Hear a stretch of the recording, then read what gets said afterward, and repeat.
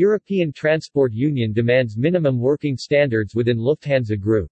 Crucially, both workers and employers need to come out of this crisis together, and therefore we must engage in social dialogue early to ensure the smooth creation of any new entities and the transition through any necessary change processes with fairness and openness at the core of such discussions. Unions want decent working standards within Lufthansa Group.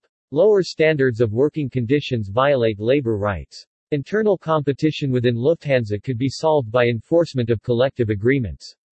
Defining the minimum standards of working conditions for the people working across all of the Lufthansa Group is the first step to stop the ongoing social dumping actions the German air company is shamefully, but consciously, tolerating outside its mainline carriers. European Transport Union demands minimum working standards within Lufthansa Group. In a recent letter addressed to the chairman of Deutsche Lufthansa, Mr. Carsten Spar, the European Transport Workers Federation (ETF) condemns the lower social and labor standards for workers approach, which Lufthansa Group management continued to tacitly implement in its Eurowings Discover operation. The group believes that such actions are the only immediate and possible solution to face the current economic pressures of the market, which the ETF rejects.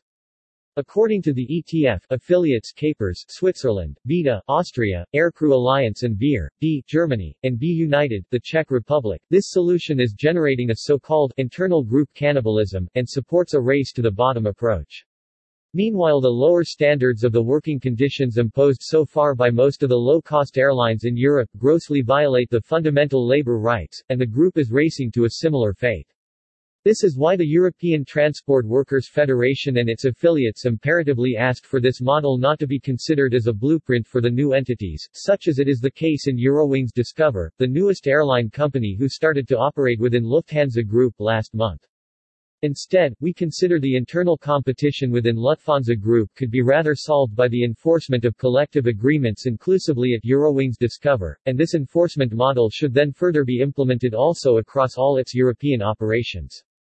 The unions representing the Lufthansa Group workers and the ETF representing 5 million of transport workers within Europe and beyond are of opinion that the very first step into this direction would be restarting the social dialogue in all carriers where this is not active, including Eurowings Discover, and finding the common ground for setting up minimum standards regarding the labor conditions for the thousands of workers of Lufthansa Group who currently do not have a collective agreement.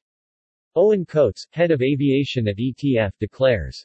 Crucially, both workers and employers need to come out of this crisis together, and therefore we must engage in social dialogue early to ensure the smooth creation of any new entities and the transition through any necessary change processes with fairness and openness at the core of such discussions.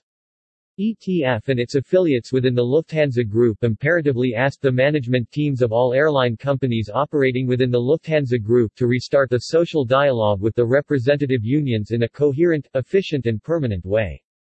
This would be a clear signal that Lufthansa Group is actually taking concrete steps towards changing the completely wrong direction the group is taking by deciding to drive down social and labor standards for its workers in new companies.